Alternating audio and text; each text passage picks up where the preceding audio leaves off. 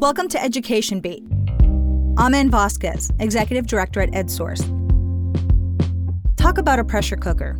The roles of school principals have always been a juggling act, but the pressures of a pandemic that's now approaching 2 years has truly tested their limits. So I used to be really good at giving tests like an exit exam or the SAT, and now I'm really good at COVID testing.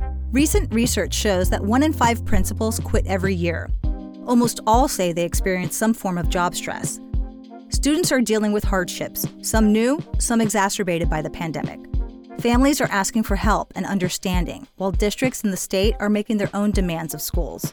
How are these California education leaders responding to these unprecedented times? Here is this week's Education Beat with host Zadie Stabley.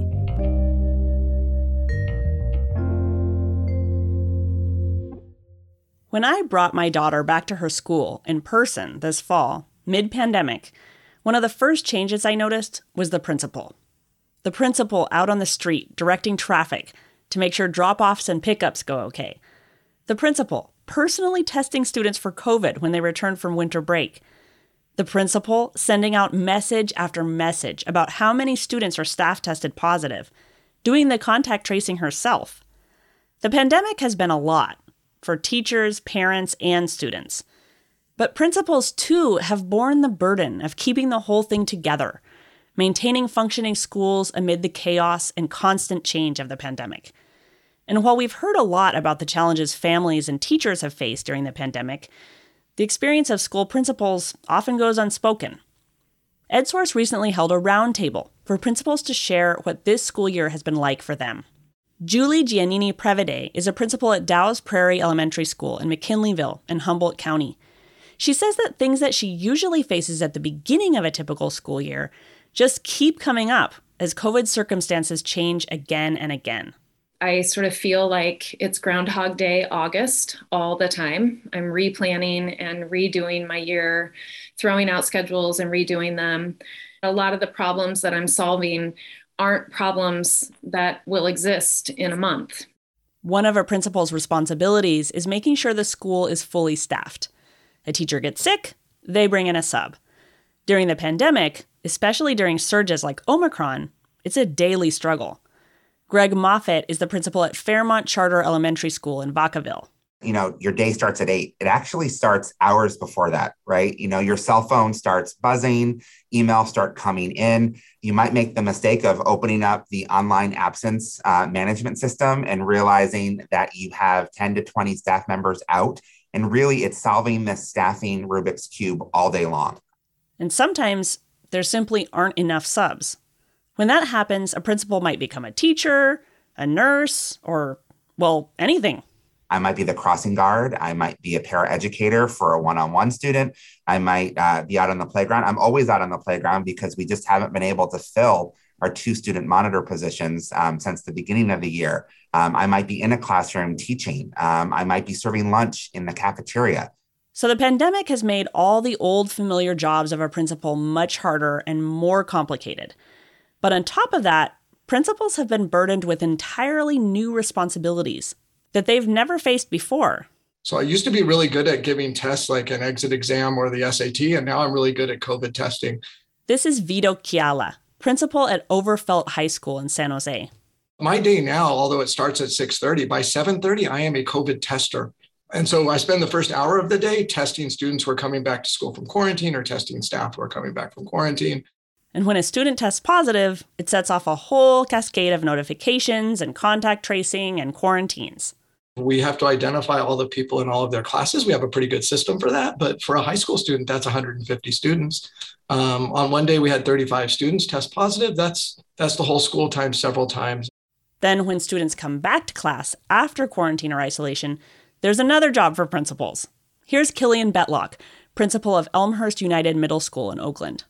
Now there's this added tension of so-and-so says they're clear. Did they show anyone a negative test? I don't see them on the list. And just ramps up that anxiety that actually should be we should be building the opposite. And don't want to let someone into the room that isn't clear. so I think that we've all been on the situation of, in the same few moments getting yelled at for having a dirty school that passed COVID to somebody, and then also being yelled at because you told a kid, you told someone's kid that they couldn't come to school for 10 days, right? And so you're getting both of it at the same time. And that's always a joy.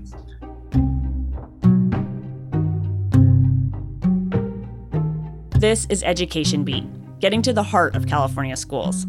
This week, the challenge of being a principal during COVID times.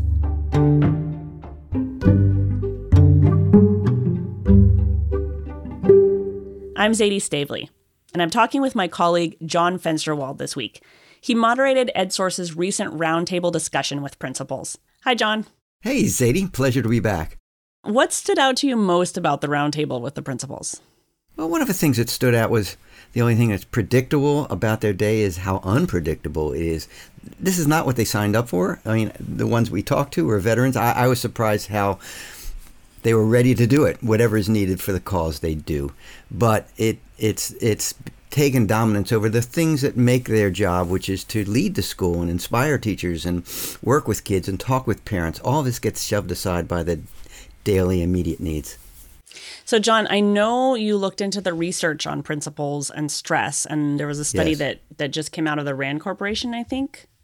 Yes, one by RAND, one by Learning Policy Institute. And RAND found that there's just a lot of stress among principals, and that 75% or so just feel stressed in their job. 1/4 of principals are thinking about, just leaving. And the data shows about 1 in 5 per year do leave. So, I was thinking, well, we had 5 principals. One of those may not return, but those are veterans. They're in it because they're committed. They're used to crises, and I think they're really committed to the students. But I think some of the perhaps newer principals may not be able to deal with these overwhelming circumstances, and older principals may be saying, it's time to retire. So, John, this might seem like a silly question, but why does this matter? How does it affect a school, students and teachers when principals are being pulled in all these different directions and are stressed or don't actually enjoy their job? Right, because their job is really essential. We know how important teachers are with regard to making connections with students, but principals, in fact, work with all the teachers. And there's research that a good principal can have as much effect on learning as individual teachers because of his or her collective effect on all of them. Also, it's really key when you hear why teachers left a school. It's not money. It's often the leadership that they had and the conflicts that they had, or didn't feel like the principal had his or her interest at heart. And that's really important because the principal sets the culture of the school and really determines whether or not teachers want to remain in the school. And then, some of the principals discussed that in addition to the stress and anxiety they're experiencing, there's all the stress and anxiety that families and children are experiencing. I know Julie Giannini-Prevede talked about the kinds of behaviors she's seeing in elementary school children. Some of them were 3 and 4 when the pandemic started. And so they really sort of extended toddler land for a while, and until they got to first grade. So it's a huge leap for them to go from this 6 years of really being in the home with mom and dad and, having all of their basic needs met, and now first grade. And we need to learn to read, and we need to do all the things that we need to do in first grade. So we're seeing that. And then we're seeing a lot of struggle with peers because they haven't had those opportunities. Well, that affects every level of schooling, and Vito talked about it in high school. They haven't been around other students for a year and a half, and Vito said we all felt that we were going to come back from remote learning, and in a couple months we were going to reestablish the culture, and here it is 5 months into it, how difficult it has been because of just the fragility of some of the students and the mental health issues that they're dealing with, and just little simple things like you have to show up on time to class, and don't be late for class. These are sort of things you take for granted, but all of a sudden they're relearning these kinds of habits that have been lost over the last 2 years. We seem to be hearing from teachers and from principals that this year is hard, partly because of all the added stressors, but also partly because people are having to relearn what it's like to be in school. And Killian Betlock spoke to that. Adults didn't have their, pick your metaphor, right? Didn't have their sea legs, lost their calluses, whatever it was, right? I remember some kids were, barking at each other, and I was like, kind of standing there just like being like, oh, wait, what I say? There's a thing I say in this moment, right? And you're like, oh, right, I haven't had to say it in 18 months. And that just also means that you're working harder. Enrollment drops are costing jobs at California's community colleges, where part-time adjunct professors are the backbone of the system that serves 1.8 million students. Many work semester by semester, sometimes with few or no benefits. EdSource takes a deeper look at this gig economy in education. Visit edsource.org/adjuncts for more. So, John, I know you asked the principals about the one-time funding for COVID relief. And, we've called it a huge windfall for schools. This COVID relief funding is going to make a huge difference. What did they have to say? Well, all of them said, we're not ingrates. We thank you for the one-time money, but that's not going to solve the kinds of inequities and problems that we had that existed before the pandemic will continue once the pandemic is over. Here's Vito Chiella and Julie Giannini-Prevede talking about how the biggest problem with the one-time funding is that it's going to end. One-term dollars are great, and we've done some really amazing things with them, and we've been able to create, summer school programs and enrichment programs where we're able to bring students back to school and get them out of their houses after being isolated for so long. But at the end of the day, those dollars are gone, and then we're left with the same problems we had before, except stress on staff. Means that even the staff we used to depend on is like, what can we do next? Where should we go? So I make class sizes really small for 1 year, and we're magically going to fix every kid's problems in a single year from the entire pandemic and from before the pandemic. And now, now we're going to let all these teachers go. I mean, the one-time funding is really not effective. It's great. It was great to have smaller class sizes this year and to have that extra support. I'm a huge proponent of the fact that we need to get in the business of training teachers, not this idea that somehow teachers are going to learn everything they need to know in a year before they've ever really been in a classroom, and then that's over. That's not how it happens. Okay, John, so training teachers.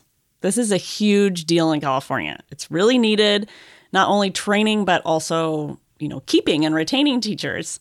I know the principals also mentioned and talked about that. Yeah, they did. Many of them felt that the state has not done a good job both attracting and training and retaining teachers. It's true. Now, California has thrown a lot of money at this problem in the last several years. We do have residencies where teachers can come and actually work under the guidance of a good teacher for a year. We have the Golden State Fellowships that basically fund their time in school as long as they commit to teaching in a low-income or high-need school for 3-4 years. We also have programs to encourage hourly workers to become teachers. There are lots of programs. One of the questions we have to look at is, will people in this time, when they look around and they hear how unhappy schools are, whether they're willing to go into this profession? Here's Vito Chiella. For years, we've depended on the heroism of educators to make schools work. And at some point, being a hero day in, day out is not sustainable. And if we want people to choose the profession and stay in the profession, we have to make the job work sustainable day in, day out. I also think we just have to be honest and offer, right, whatever, teachers may need at the time. Leida Garcia is the principal of UCLA Community School in Los Angeles. And if they need a day, even though we know there's not going to be a sub, I know that sometimes you just need to go, or your child's sick or your partner's sick. And all we say is, go take care of that. That's the most important thing. And here's Killian Betlock again. You shouldn't have to go into debt to be a teacher. It shouldn't be this expensive to be a teacher. It shouldn't be this hard to be a teacher.